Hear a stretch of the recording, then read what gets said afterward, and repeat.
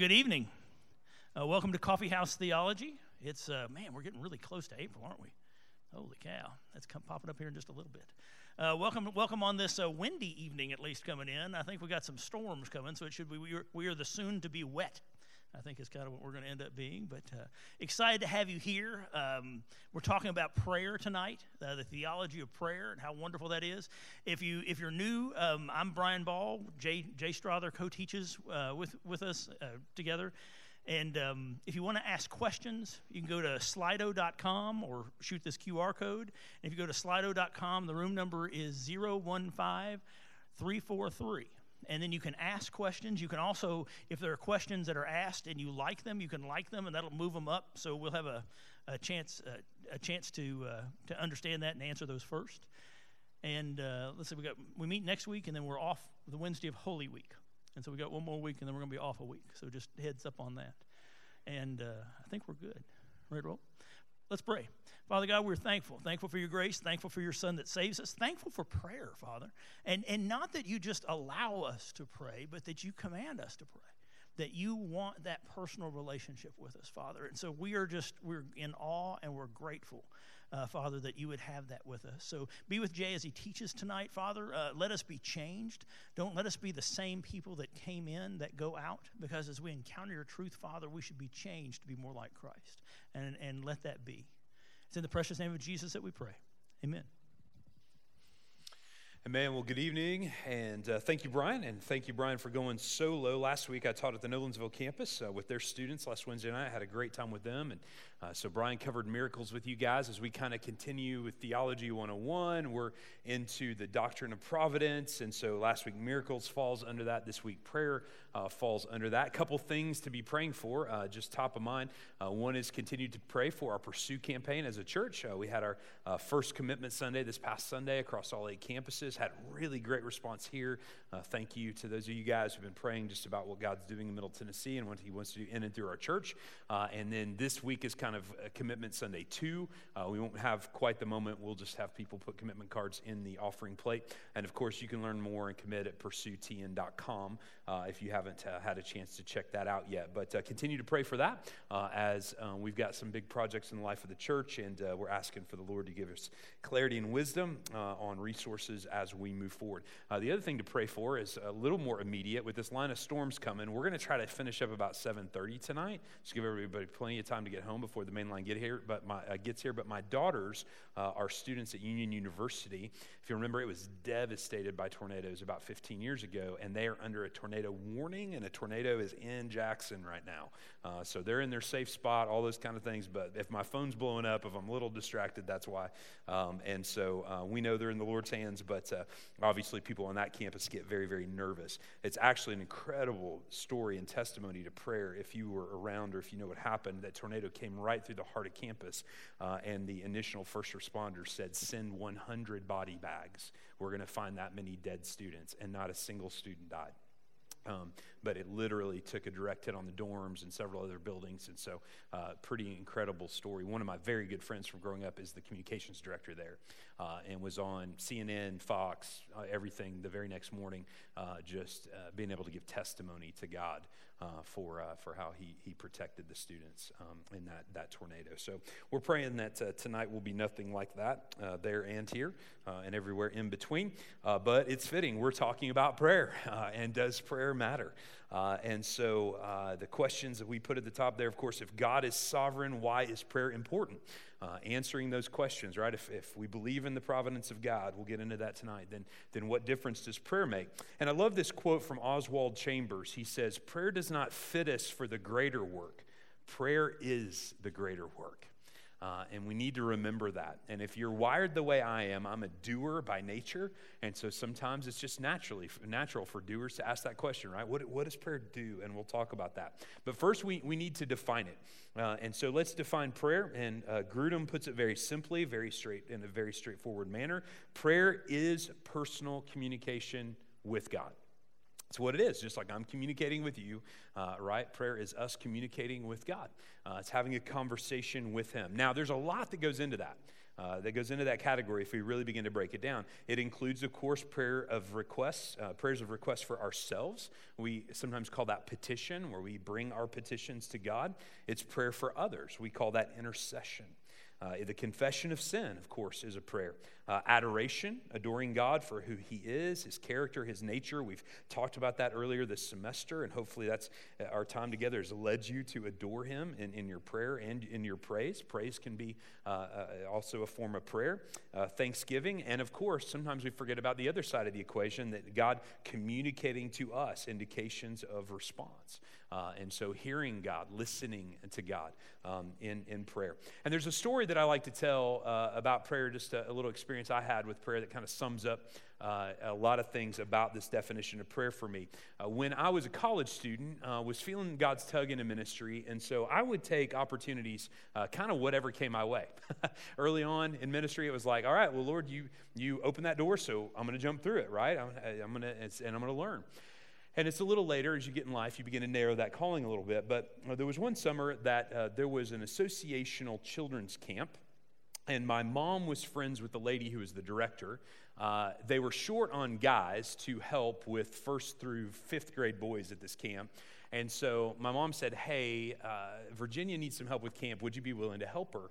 And so I looked at my calendar, and those 4 or 5 days or so that week, I was pretty clear. And so I said, yeah, I'll be glad to go and help. And so I thought it was going to be one of many guy counselors. I showed up at this little camp to discover I was the only male counselor for 23 1st through 5th grade boys, many of whom had never been away from home before. And so this camp was literally, had been gifted to the association. It was in the middle of a cornfield. There wasn't much to do there. You had to come up with all the entertainment. There was basically only 2 buildings. There was kind of a pole frame gymnasium that doubled as the cafeteria, the worship center, and the meeting place. It had a little kitchen attached to it. There was a little scummed over pond out behind it. And then across the creek, there was a bunkhouse. You had girls on one side, guys on the other, old cinder block bunkhouse. The bathrooms were there in the middle, and then there was kind of a little gathering room in that facility as well between the 2 sides of the bunkhouse. And so it was pretty entertaining. As a matter of fact, as we were checking kids in, by the time I got over to the guys' side of the bunkhouse, a bunch of little wet boys in their swimsuits all came up to me, and they had this weird green slime on their backs. They had already said, Pastor Jay, we took towels and we stuffed them in the drain and we made it like a slip and slide in the room, and the bathrooms hadn't been cleaned, so that was like mold and like slime that was on their back. So these little boys were running full speed and sliding in this concrete shower room, right? Like it was a slip and slide. And so I was like, this is going to be a rough week. And so I knew right away I had to enlist some help. And so there was a group of 5th grade boys, and I could just tell, they were the athletic ones. They were the ones that everybody kind of looked up to as the leaders. And so right away, day one, number one, I pulled them aside and said, guys, I'm going to need your help this week. I'm going to need you to be my junior counselors, okay? I need to basically make them deputies, Barney Fifes for me. Because I said, I'm going to have you keep an eye out for me, helping me, when things get a little crazy. And so they were all on board. They were pretty excited about this. And so I just said, and at the end of the week, we'll do something special, right? I had no idea what we were going to do. And so sure enough, the week went great. One of the boys in this little group of 3 or 4 guys, his name was Toby. And as the week went on, I nicknamed him Prayin' Toby. The reason why is because every time, the camp director or the Bible study leader or the worship leader said, hey, would anybody like to say a prayer, right? Pray for the meal, pray for whatever. Toby'd stick his hand up in the air like this, right, and wave it around. And so Toby prayed almost every single thing we did the entire week long. So I nicknamed him Prayin' Toby. Well, fast forward to last night at camp. And so I knew we needed to do something to celebrate these guys. And so they're like, what are we doing, Pastor Jay? What are we doing? And so I said, well, we'll come up with something tonight after everybody's in bed. And so we put all the kids to bed. I kind of made sure most of them were asleep. And then I went and I woke up the guys in their bunk. And so I had my little hoodie on. I told them to get their hoodies on. And so I said, we're sneaking out. And so they're like, ooh, I mean, we're in the middle of a cornfield in South Central Illinois. How much trouble could we get into? But we snuck over across the creek. I kind of made it like Mission Impossible style. We busted into the kitchen and we ate ice cream. There was a little ladder you could get on kind of the little low porch roof. And so we sat up there and we went out to the dock and we skimmed rocks off the pond in the middle of the night. And we snuck back into the dorm, and the guys were like, that was so cool, Pastor Jay, thanks. And I was like, you guys have been great this week, thank you. I thought mission accomplished, it was all good. So the next morning we get up, clean up, pack up, and there's the last session in which the parents have all come to pick up their kids. And so I'm thinking, this went so well. I'm so encouraged. And so the kids got up and they did their songs and they showed the parents their crafts they had made. And I could tell my mom's friend, Miss Virginia, she's just beaming with joy how well it all went. And I'm just thinking, I can't wait home to get a nap, you know. And so very last prayer as we're closing camp, Miss Virginia says, anybody want to pray, right? Guess who raises his hand? Praying Toby, right? Waves his hand in the air. So Miss Virginia's like, yes, Toby, you may pray. And so Toby, hands together, clenches his eyes as tight as he can, and he starts to pray real loud. He was a very loud kid. He had like one of those kids, 2 volumes, right, on or off, and he was on. So he starts to pray. He was like, dear God, it's been a great week in your beautiful creation, and we thank you for the sun, and we thank you for the food we ate. And man, he just starts preaching in the middle of this prayer, right? He's just going on, we thank you for what we learned about Jesus, and we are so grateful for you and the Holy Spirit. And then all of a sudden, he kind of got quiet. He goes, but Jesus, there's something I need to confess to you. We snuck out of the bunkhouse last night, and we stole ice cream. And by now, right, Virginia's looking at me, boring holes to me, and the parents are like, what? What camp did, what was going on? And I was like, and he goes, and Pastor Jay said it was okay. And by now, I'm like, I'm not getting invited back to this camp ever again. And so, in the name of Jesus, amen, right? And so everything, we were this close, right? And we were this close. But I remember that prayer because if you look at this list, like Toby did it all, right? He prayed for himself. He confessed his sin. He praised God for the week we had. He gave thanks for everybody and everything. And so the reason why I tell that story is because I still remember that kid because he was just so earnest about prayer. Like he was. Childlike faith. And there is something in our prayer lives, and it's, that Jesus told us to follow that example of that childlike faith. And, in the Bible, it says we can come to God as Abba Father, the way a child talks to their father. And Toby had that kind of conversational relationship with God where he literally told him everything, regardless of who else was in the room. And so praying Toby to me is just that example of what it looks like to bring everything to God in prayer. And I think as we get older, we begin to, sometimes forget the beauty of simple communication with God. And so when we begin to think about this idea of providence and prayer, right, we begin to ask these questions. Like if God really is sovereign, if he's omniscient, he's all-knowing, he's omnipotent, he's all of these things, right? He's all the omnis we've talked about.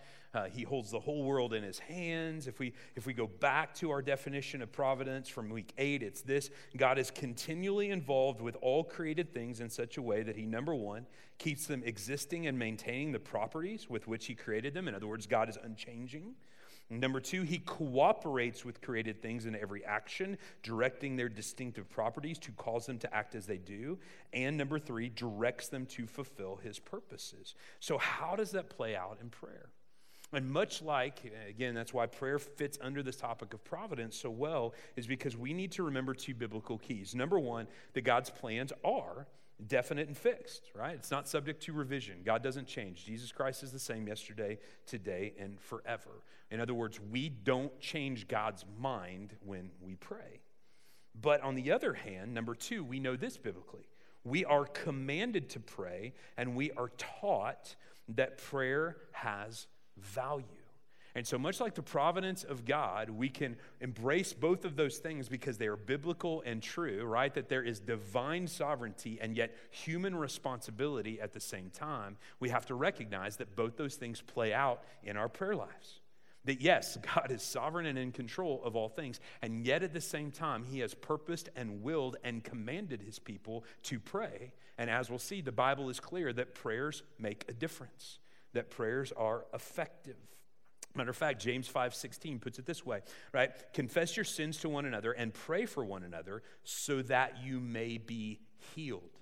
The prayer of a righteous person is very powerful in its effect.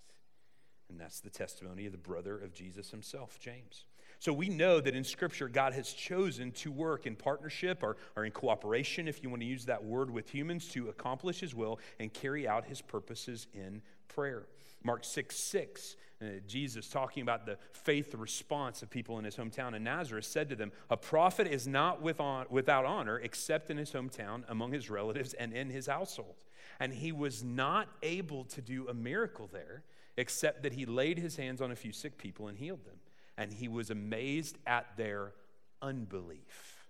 And what a tragic statement, right? We find times where Jesus says Jesus was amazed. We'll see this in the story of the centurion. He's amazed at their faith. But man, what a thing to be said, that Jesus was amazed at their unbelief. And I fear the same would be said of many evangelical Christians today. He's amazed at our lack of belief in what prayer can do. And so when we begin to realize this, we begin to think and understand that prayer is not so much getting God to do our will.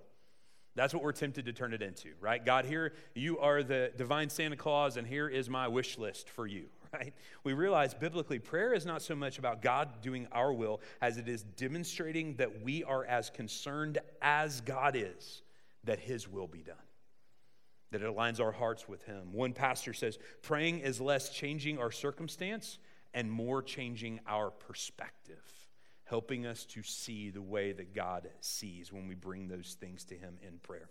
So let's talk about 3 reasons why God wants us to pray. Number 1, to grow our faith by learning to express our trust and dependence on God. As we talked about on Sunday, right, in the Gospel of John, that word belief, right? Jesus says, believe in God, believe also in me. And we know belief is trust and dependence in God. And prayer is one of the ways that we show we believe, one of the ways that we demonstrate our faith. Prayer is clearly not telling God things he already knows. I know that sometimes I'm guilty of that, right, in my prayer. Sometimes I need to recite what's going on. It's not wrong to do that. But sometimes I act in my heart, right, as if God doesn't already know his faith. God, do you see this? God, do you know the way my children are behaving? Yes, okay, he does. I'm not telling him something he doesn't know. Now, expressing it to him genuinely, asking for his wisdom, asking for discernment as a parent, those things are good and well, and we should do those. And so when you see verses like Matthew 6, 8, and 10, which comes from, of course, the passage in the Sermon on the Mount where Jesus is teaching on prayer, he says this, don't be like them, talking about the Pharisees, because your Father knows the things you need before you ask him. And so that relationship that we have with God as Father is important for understanding our prayer life. Because as a dad, I can perceive and know what my children need, maybe before they realize it. And as a father, I could go ahead and step ahead, right, and go ahead and do whatever it is for them or get whatever it is they need. But as a father, what do you want your kids to do? You want them to come and ask. You want them to see the need. You want them to respond. You want them to approach you as Father. And so in the same way, our Heavenly Father knows what we need. And so prayer and humble dependence indicates that we are genuinely convinced of God's attributes. Remember all those things we talked about earlier this semester. We believe that God is all-wise, that he is all-loving, that he is good, that he is powerful. And when we bring to him these things in our life in which we need wisdom, in which we need love, in which we need his power, then we are honoring him as we do that. We are showing him we're convinced that he is all of those things. And importantly, we are relating to God as a person, right? Not as just some, right, deity floating around out there, but we're coming to him as a person, making a personal request of him in the creator-created relationship. So our humble dependence on him, right, is something that brings him honor, and it deepens our relationship with him. So the first reason God wants us to pray, to grow our faith by expressing our trust and dependence on him. Number 2, to deepen our relationship with him, to deepen that fellowship. It's an interesting time because we have 2 who are off in college. And so my wife, if she hasn't heard from them in a day or 2, will say, oh, I haven't heard from the girls. Why? She misses them. She misses those days, right? When she can just pop upstairs and talk to him or have a conversation. And so, we might be in the middle of the most heartfelt conversation we ever have. And all of a sudden the phone rings and it's the girls. And guess where I go on the priority list? Okay? Right down. Right? Why? Because she longs to talk to her girls, to her children. And so in that same way, you can't have a relationship with somebody that you don't have deep and intimate conversations with. It's what keeps the relationship going. I had an interesting conversation with the girls. They were home this weekend on the back half of their spring break about what life was like before social media. Because our girls were saying, you know, Mom and Dad, we don't really keep up with many of our friends from high school anymore, you know. And they were like, we just see their posts and stuff on Instagram and on Snapchat and on whatever they're on, those kind of things. And we were like, what do you think it was like back in our day, right? Like if you wanted to keep up with someone, you had to literally pick up a landline and make a phone call and catch them when they were home, or you had to send a letter in the mail in order to keep relationship with people right from your past that you didn't see anymore. You know, we have way more ways to stay connected now, but the point again is relationship. You have to be able to communicate with someone on a consistent basis to keep that relationship going. God delights in relationship, and he loves us and relates to us in prayer as a good Father. We should pray like this: Our Father who art in heaven, your name be honored as holy. Luke 11, 9 through 12. It says, so I say to you, ask and it will be given to you. Seek and you will find. Knock and the door will be opened for you. For everyone who asks receives, and the one who seeks finds, and the one who knocks, the door will be open. What father among you, if a son asks for a fish, will give him a snake instead of a fish? Or if he asks for an egg, will give him a scorpion? If you then who are evil know how to give good gifts to your children, well, how much more will the Heavenly Father give the Holy Spirit to those who ask him? And so I know as a dad, again, my impulse, my heart is to help my kids out, to do what's good for them. Well, if that's me, right, and I'm tainted by sin, well, how much more willing and able is God in his relationship with us to give and to provide as we ask?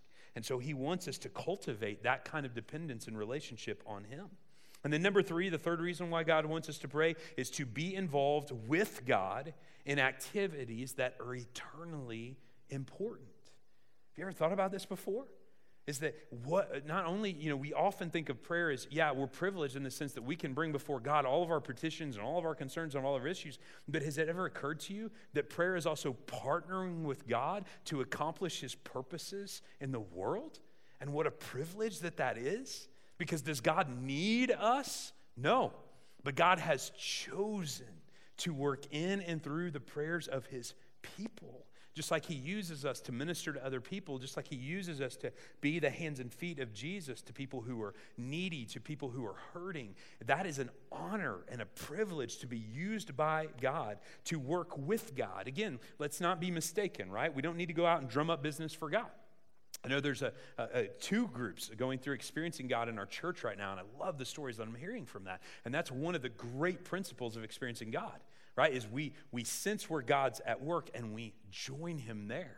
Prayer is one of the ways that we join with God in what he's doing in the world.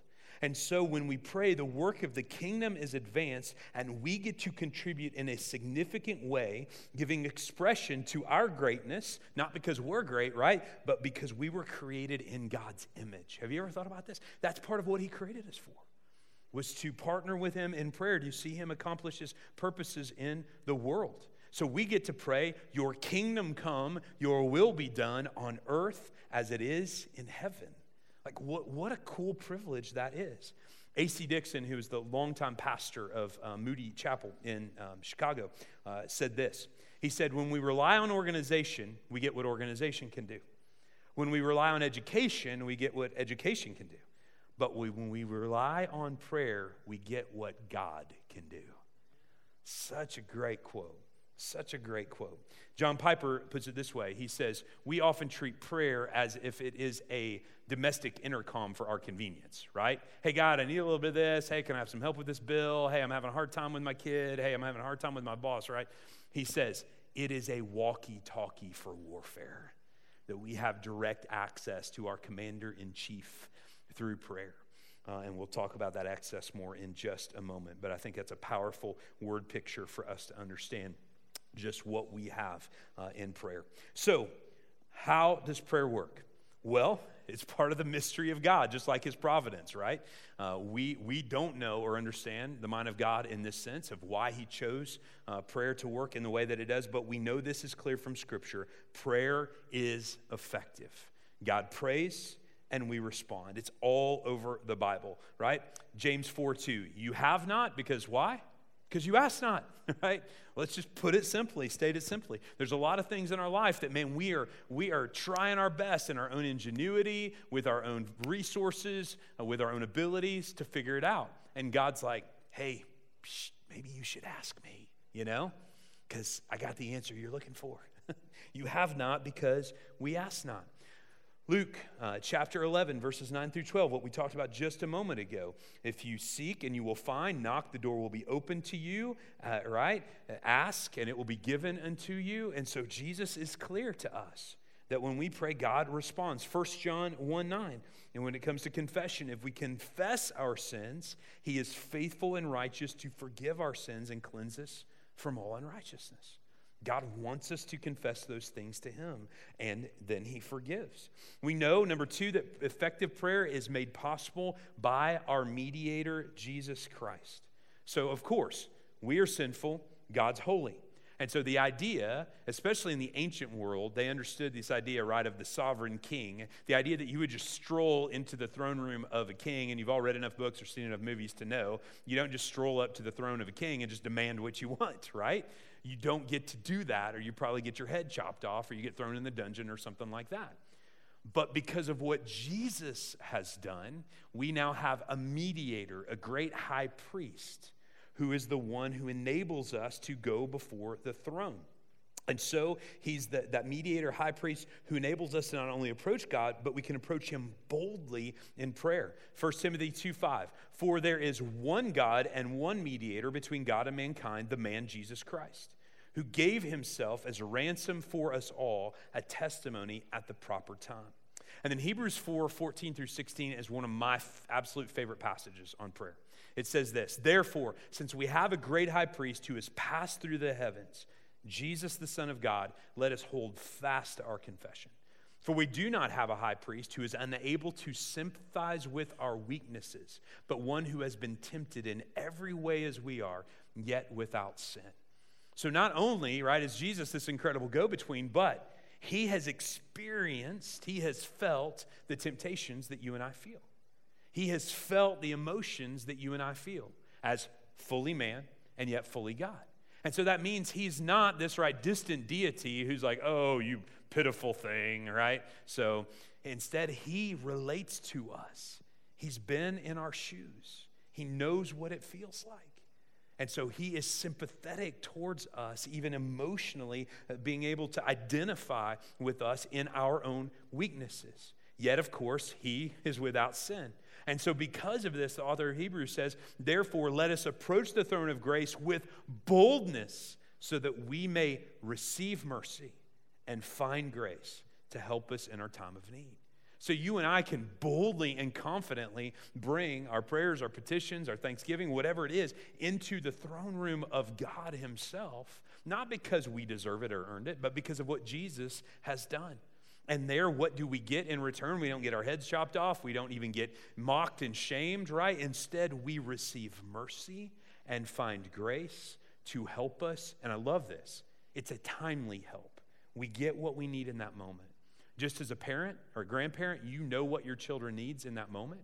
And your children are all different, by the way, in the way that they respond to and what they react to. God, our Heavenly Father, knows exactly what we need moment by moment. But we need to bring it to him.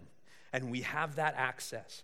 There is a quote from Tim Keller's book on prayer that is one of my absolute favorite quotes on prayer of all time as well. He says this.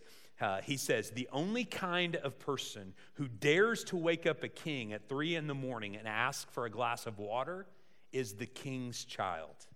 We have that kind of access. Isn't that powerful?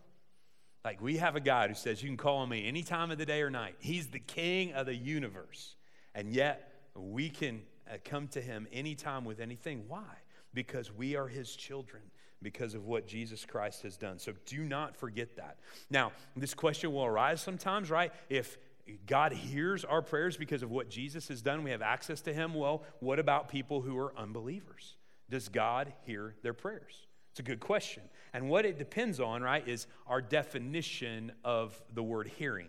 Can God hear the prayers of unbelievers? Well, sure, because he's God. He's omniscient, right? He knows everything everybody thinks, everything anybody says or does. But what's interesting is, right, in the Bible, there are no promises in Scripture that he responds except for when he chooses to by his grace and mercy. Have you ever thought about that before? Now, he does. So, and he often, and think about it, the prayer of a sinner, right? So confessing, right, coming to God, right? He, in his grace and mercy, right, he hears that prayer and receives that prayer. But in their other prayers, right, God's not on the hook, right, for them because those prayers are effective because of what Jesus has done. And so what a gift that we have as believers, and we need to recognize that as well. Number 3, we pray in the name of Jesus. Now, of course, the name of Jesus isn't a magical formula, but rather praying with his authority and in a way that is consistent with his character honors him. We have been in the book of John on Sunday mornings. John 14 was this past week, a few verses just past the one that we studied this Sunday. It says, whatever you ask in my name, I will do it, so that the Father may be glorified in the Son. If you ask me anything in my name, I will do it. Now, you pluck that verse out of context, and it sounds like what? Serious prosperity gospel, right? I'm just going to pray in the name of Jesus, and he's got to do it. You sit it in the context of John 14, and you realize Jesus is what? The way, the truth, and the life. So that when you align your heart with his, that's what he's speaking of course, your prayers, right, are going to be effective because you're praying in line with his will. And so whatever you ask in my name, the idea there being is that I'm not going to give my authority to things that are not of my will, right? I don't lend my name, right, just to a stamp just because you want it. Instead, the things that honor me, the things that advance my kingdom, the things that serve people and love people and show people mercy, grace in my name, those are the things, right, that are accomplished in the name of Jesus. And then also, as we continue to look at these verses, we see examples, right, throughout the book of Acts of what that looks like. For example, Peter said, I don't have silver or gold, but what I do have, I give you in the name of Jesus Christ of Nazareth, get up and walk. And so we know that name of Jesus has power in it, and Jesus was on display working in and through the life of the apostles. Acts 4:7, after what they had, after they had Peter and John stand before them, they began to question them, by what power or in what name have you done this? And of course, they responded, in the name of Jesus, Jesus of Nazareth, to be specific about it. And so we recognize that we pray in the name of Jesus. However, there's also examples of time in the Bible when people pray in the name of the Father, of course, and you can pray in the name of the Spirit. There's not specific examples of that in the Bible, but as we talked about in our week on the Trinity, they are one, all right? They are God, Father, Son, and Spirit. And so we can pray to any of them and know that we are praying to God.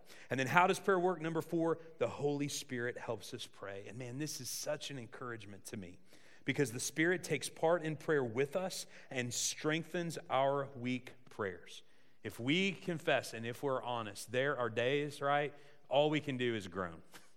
All we can do is look at the news, right, hear about yet something else terrible happening in our community, somebody else being diagnosed with cancer, somebody else's kid in rebellion, on and on, and you're just like, right? And you groan along with all of creation, as the Bible says. Well, Paul says this in Romans 8:26 and 27. In the same way, the Spirit also helps us in our weakness, because we do not know what to pray for as we should. But the Spirit himself intercedes for us with inexpressible groanings. And he who searches our hearts knows the mind of the Spirit, because he intercedes for the saints according to the will of God.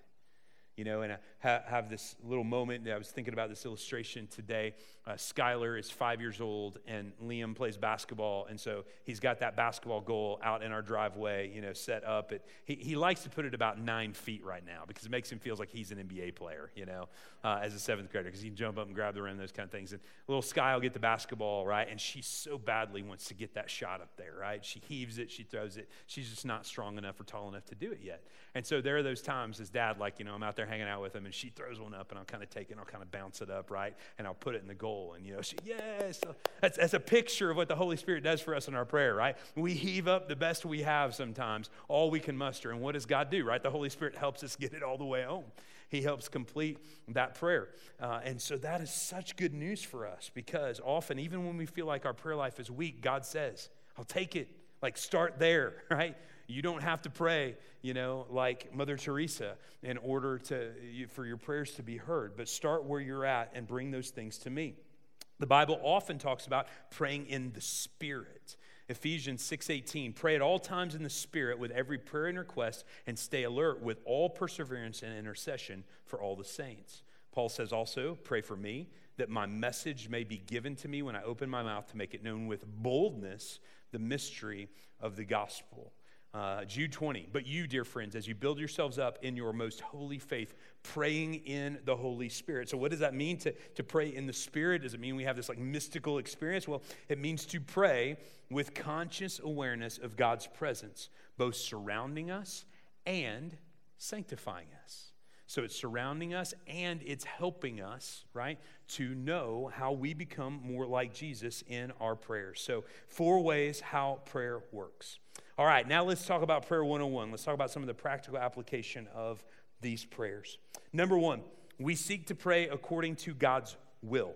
That's a key aspect of prayer. 1 John 5:14 and 15, this is the confidence we have before him. If we ask anything according to his will, he hears us. And if we know that he hears whatever we ask, we know that we have what we have asked of him. So we often ask for God to show us his will, but we also need to be careful, because we also don't need to ask God about his will when Scripture has already made it abundantly clear, right? God, do you want me to show justice to others? Yes, okay, that's abundantly clear. Do you want me to be merciful? Yes, right? Do you want me to have the fruit of the Spirit? Yes, okay, those things are non-negotiables in Scripture. And yet all the time we're like, Lord, this neighbor's really hard to love, right? So if it's your will, then give me the chance to love my neighbor. No, right? Okay, you already know God's will. You're supposed to do that thing. And so you don't have to ask, right? Let's be careful about that. But if we're genuinely uncertain, it is okay to ask for wisdom, because there are things where we are seeking God's wisdom. Sometimes I'm seeking his timing. Sometimes I'm seeking, Lord, what are the words that I need to say? Would your words, right, be helpful? I love James 1:5-8. I quote this one all the time. If any of you lacks wisdom, he should ask God, who gives to all generously and ungrudgingly, and it will be given to him. Can I get a hallelujah, amen? Right? Because all the time I feel like I lack wisdom. It's funny. When I was like 20 years old, I thought I was the wisest cat on earth, right? But now I'm a 46-year-old dad of 5 and a pastor, and I feel like I don't know anything a lot of days, right? Lord, give me wisdom. And so, bottom line, ask for it if you don't have it. But let him ask in faith, without doubting. For the doubter is like the surging sea, driven and tossed by the wind. So that doesn't mean that what God tells me is going to be easy, does it? Right? But I'm going to ask, and I'm going to have confidence in him that when he reveals his truth through his word, through godly counsel, through the circumstances that he aligns, that I've got to make a decision, and I've got to move forward boldly. Because if not, then I'm just back to where I started. I'm unstable. I'm like that ship that's tossed back and forth. That person should not expect to receive anything from the Lord, being double-minded and unstable in all his ways. And just a quick side note, I see this more in Christians now than I've ever seen. I think our world is leading us to this place where it feels so confusing to us. There's a lot of double-mindedness out there. And so I think we need to be confident. That's why we spend as much time as we do in the Word and talking about the doctrine of Scripture, because we know we can stand on those truths and those principles. And then in prayer, right, when you've sealed that deal, if you're seeking to apply those principles to your life, when you make that decision, be confident. Don't be double-minded. You know, I see it in leadership, especially in our nation, in our country, in our world. You have double-minded leaders who flip and flop, right, with every prevailing wind. And somebody says you should do it this way, they do it that way. Somebody else says you should. No, you have to lead with conviction. You have to know and settle in your heart. This may be a difficult path to walk, but based on what God's word says, based on the fact that I've brought it to him in prayer and asked for wisdom, based on the fact, right, there's nothing else prohibiting the direction I feel God going, we're going to move confidently because we have to make a decision and move forward. So I want to get a sidetrack there, but that's a big one.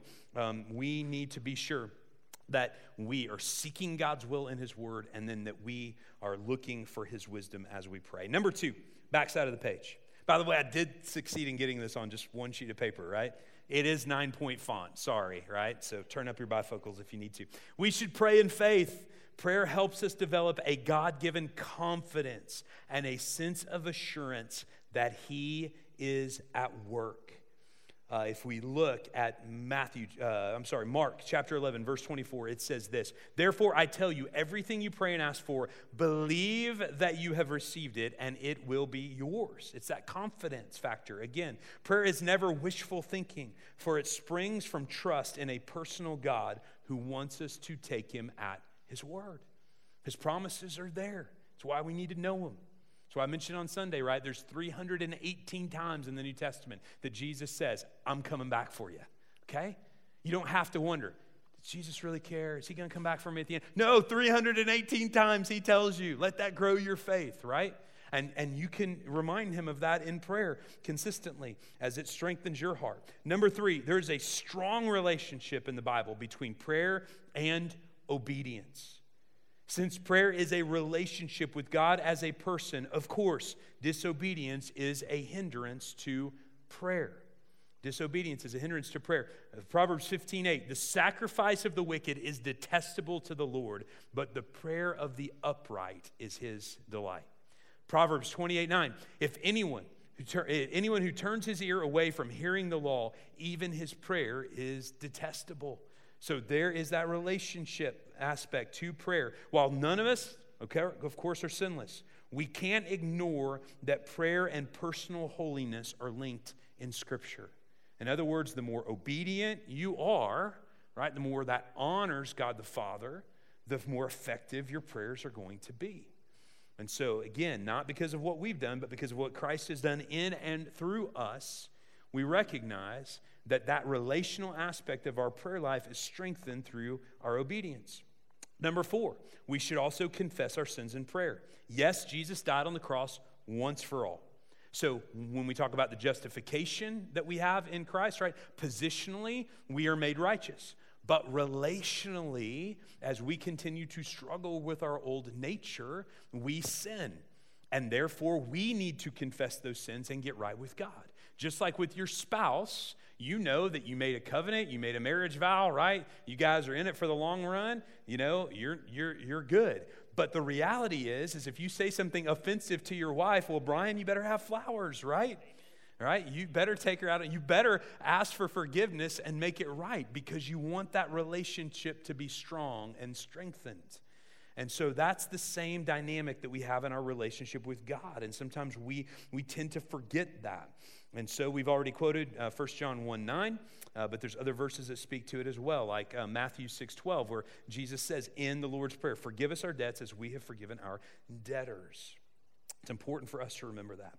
And number 5, all these are connected, of course, there's a relationship between prayer and forgiveness.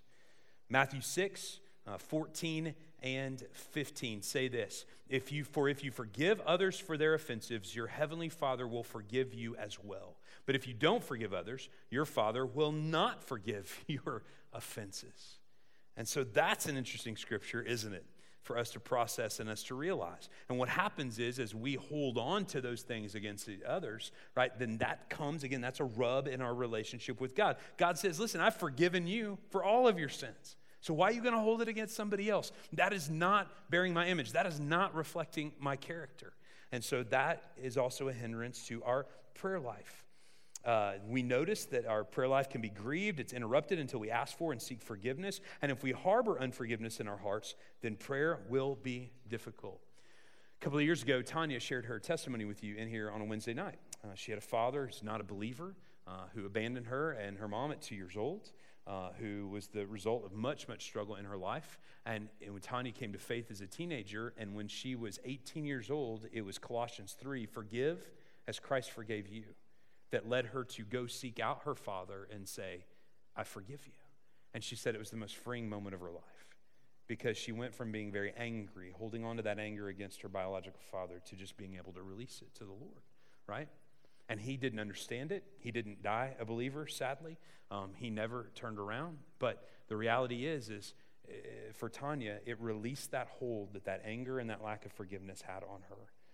By being willing to forgive a father who didn't even know, right? Didn't even understand what forgiveness was. But she recognized the freedom that it led her to in her walk with Christ, in her prayer life, and her ability to forgive. Number 6, we should pray with humility.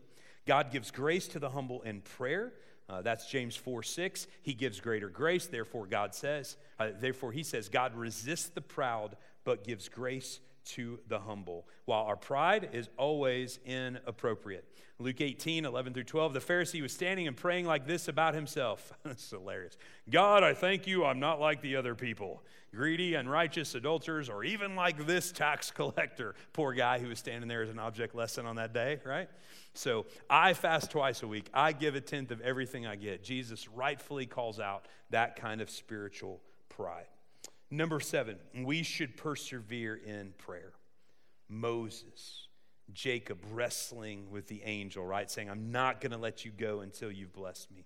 Jesus himself in places like the Garden of Gethsemane and his praying all night, as it says in the Gospel of Luke. Paul, who prayed not once, not twice, but 3 times, right? For that thorn to be removed, right? 1 Thessalonians 5:17, pray continually. All of them model for us persistence in prayer. And so that's one thing we need to remember, because again, that deepens the relationship. It deepens the sense of trust as we persevere in prayer. Number 8, we should pray earnestly and with intensity. The Bible depicts Jesus, of course, praying intensely. Daniel himself praying intensely. The prophets and more crying out to God. We can't fake prayer, right? You can't drum up artificial intensity, but our whole heart and our whole emotion should be fully engaged when we pray. I love this quote, right? It's from an anonymous author. Pray as though nothing of eternal value will happen unless God does it.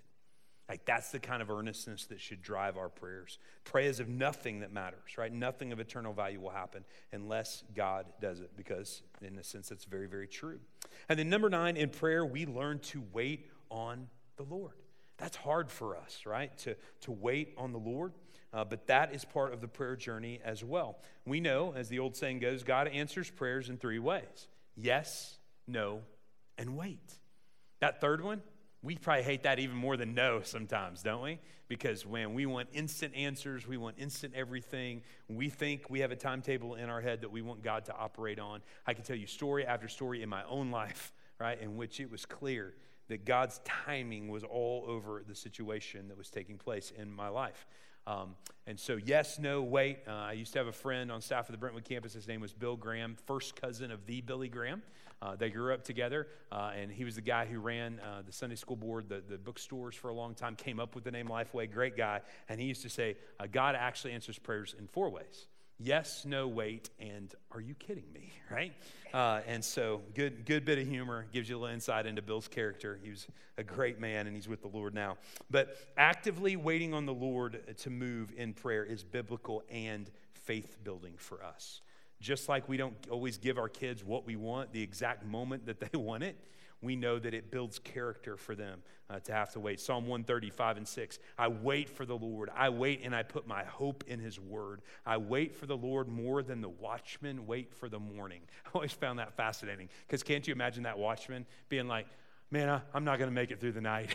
Like, come on, like some of you during my sermons, by the way, like, I don't know how I'm going to make it, right, to the end of this thing. Like, come on, and it's over, and they're like, yeah, then go home and take a nap. Like, what a vivid and just realistic word picture the psalmist gives us there, man. More than the watchman, wait for the morning. We've made it through the night. I can rest. We can rest in the Lord as we wait on him in prayer. Number 10, we should pray in private much of the time. Praying in secret avoids hypocrisy, distraction, and the temptation to perform. Jesus, Sermon on the Mount. Whenever you pray, you must not be like the hypocrites, because they love to pray standing in the synagogues and on the street corners to be seen by people. Truly, I tell you, they have their reward. But when you pray, you go into your private room, shut your door, pray to your Father who's in secret, and your Father who sees in secret will reward you. A friend, a mentor who says, a pastor, you know his greatness by what he does in his prayer closet, because that's who he is before the Lord. It's not what he does in the pulpit. It's not the big programs he runs at church, but it's who that man is, right, in secret before the Lord. That is the measure of the spiritual depth and the greatness of a man, of a person. And I think that's in line with what Jesus is saying here. Not that it's wrong to pray in public, but we have to guard in praying publicly against prayers of performance, praying things we think other people want to hear, all of those kind of things. And so that prayer time in secret, right, refines our prayers. Daniel, that was his habit, right, was to pray, right, in his room. And that's where he was caught praying before he was tried for that. And so even praying with others, interestingly enough, can be done discreetly. In Acts chapter 12, there's that story. The early church is praying for Peter. And so it says that that's what they did because they knew he was under trial. And so Peter shows up at the door, and the girl comes out and is like freaked out because it's Peter, and she has to go back in. Why? Because they're praying discreetly, right? Behind closed doors. And so literally the answer to their prayer is knocking on the door, and they don't answer the door at first. And so just kind of a humorous story in the book of Acts, but it's true that the early church models that for us. Speaking of that, we should, number 11, pray with others. Believers can and should find strength in corporate prayer. Matthew 18. And again, the context here is primarily church discipline, but you talk about a time when a church needs prayer. When you're dealing with sin in the congregation, and as you know, that's a delicate time, and the text is, truly again I tell you, if two of you on earth agree about any matter that you pray for, it will be done for you by my Father in heaven, for where 2 or 3 are gathered together in my name, I am there among them. And so it's important for us to remember that. And then, of course, fasting and prayer are often connected in Scripture. Fasting increases our sense of humility and our dependence on God. It allows us to devote more time to prayer. It exercises self-discipline, and it heightens spiritual awareness. I'll be honest, this is the least favorite spiritual discipline of every Baptist I've ever met, right? But when practiced, it's effective. And by the way, in the Sermon on the Mount, Jesus didn't say, if you fast. He said, when. Because there's a certain spiritual focus that comes when we deny ourselves things that we normally have, food, whatever it is. We can fast from other things as well. I have friends who fast, rightly so, from social media. They fast from television or entertainment. There's different kinds of fast, but we focus our prayers during a season on something very specific, and God moves in a powerful way in us and through us during those times. And so we could spend a whole session on fasting. Several verses there model it for us in Scripture. Obviously, if you have health conditions, you need to pay attention, right, to fasting and those kind of things. So I always want to share that as well. But fasting and prayer are connected in Scripture. And then, last but certainly not least, one we all grapple with, what do we do about unanswered prayer, right? Well, bottom line, it should not keep us from praying. We don't know God's timing, do we? We don't know God's timing.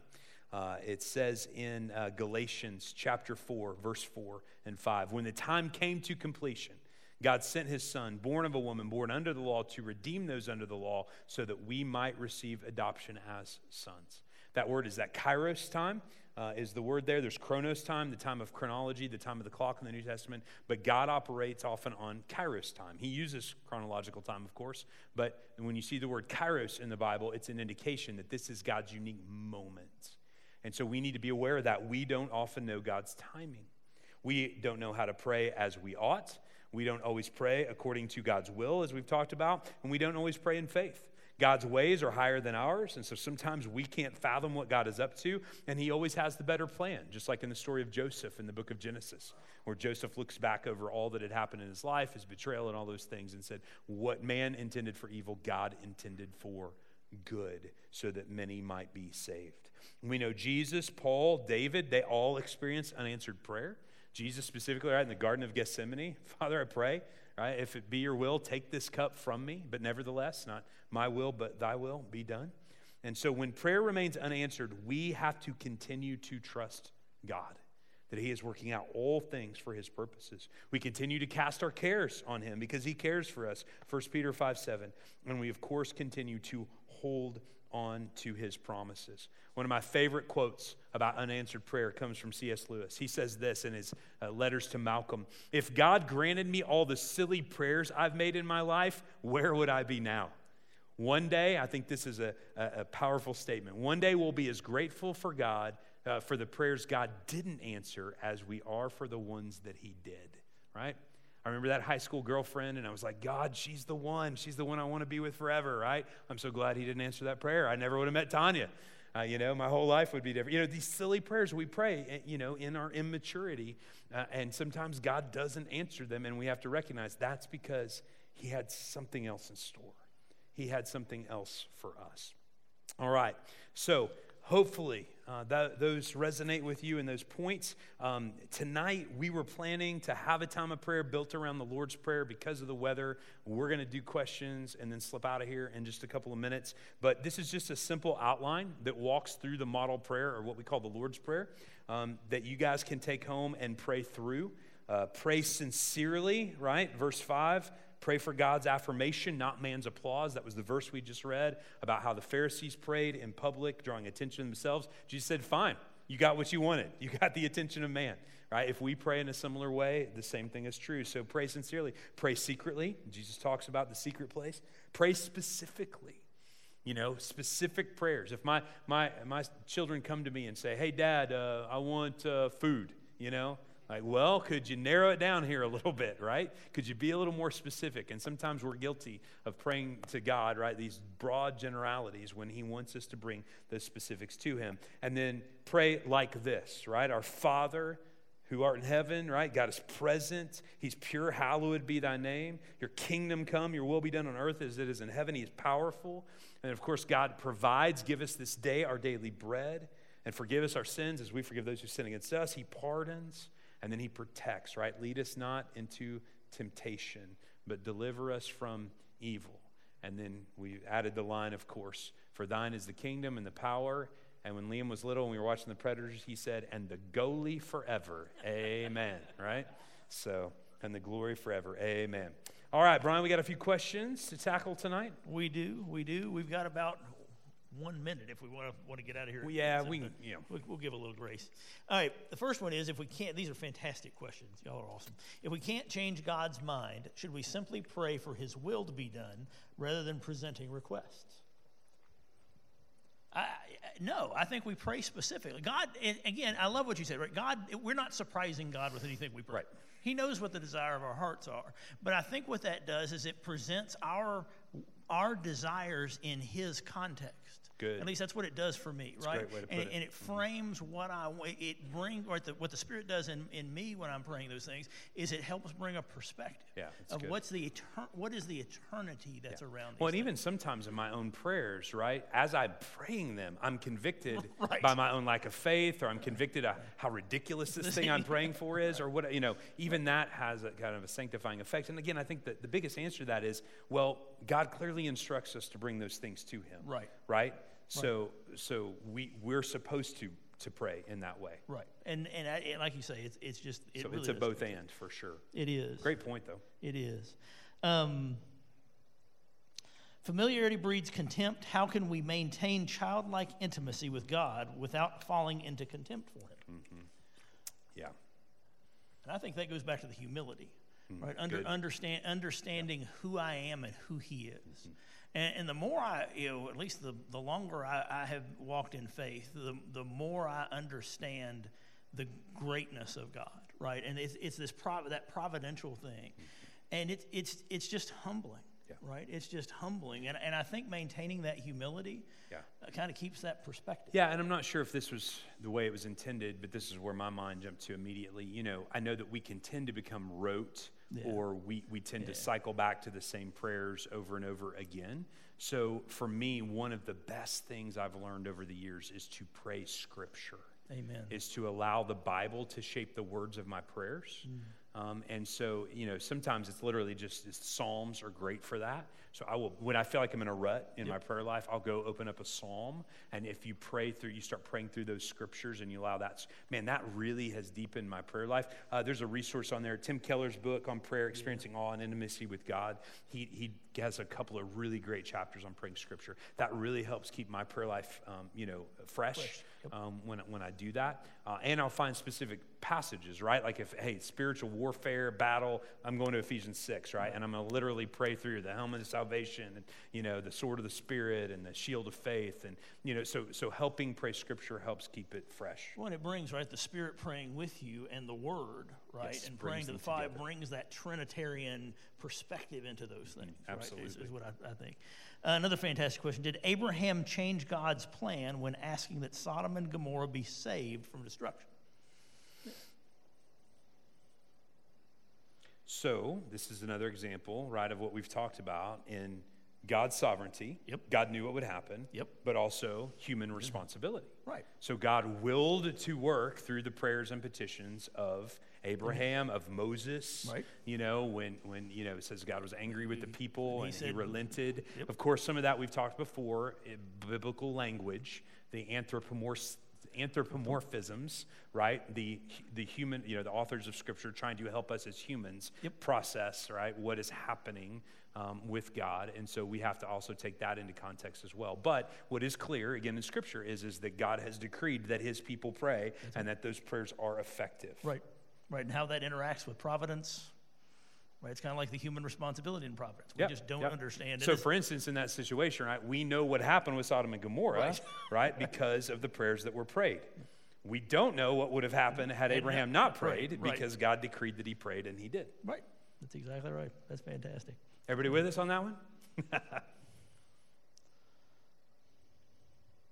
John 17 is a great example of why we pray. Absolutely. The high priestly prayer is spectacular. Yeah. If you want a passage, just be encouraged. Listen to Jesus pray for his disciples and for you. And for us. Right? I mean, it's there in John 17. It's powerful. It's awesome. In the parable of persistent widow, does that show an example of prayer changing God's mind? I think it shows an example of perseverance. Exactly what I would say. And I've found that the Lord has me pray things over and over and over and over and over, more for my, certainly not for his sake, but for mine. Yep. Right. Yeah, and I think it's a great illustration of the fact that there are things that God wants us to pursue him with, right? It's almost a, how bad do you really want this? Right. Do you really want it? Will you keep trusting? Will you keep depending? Will you keep coming to me? Even when I'm not answering it on the time frame you want me to? It's one of those great teachable moments for us in prayer. Well, and that journey of persistent acting will change your heart and change your soul. And so that persistence, right, that perseverance yields character, character yields hope, and hope will not fail us. Good. Right? Romans 5. But and that's our question list. All right, fantastic. Well, thank you guys for hanging. We do want to get you out of here, so we're 10, 15 minutes ahead of time from when we usually dismiss. Let me pray and dismiss us. Lord Jesus, we are grateful for prayer, God. Its power, God, its gift, the access that we have to you. We don't take it for granted, God, but unfortunately sometimes we do. So, Lord, I pray that we become a praying people. Lord, I pray that you continue to teach us, God, to depend on you, and through that, our relationship with you is deepened. God, our heart becomes aligned with yours, and on we could go. But God, it does not fail us, God, that we have a great high priest who enables us to come before you, and his name is Jesus. And so, God, we do pray for everybody in line of the storms tonight, that they are safe, God, and we pray that you will help us to continue to bring all things to you. It's in your name we pray, and all God's people said, Amen. Amen. Thank you. Good evening.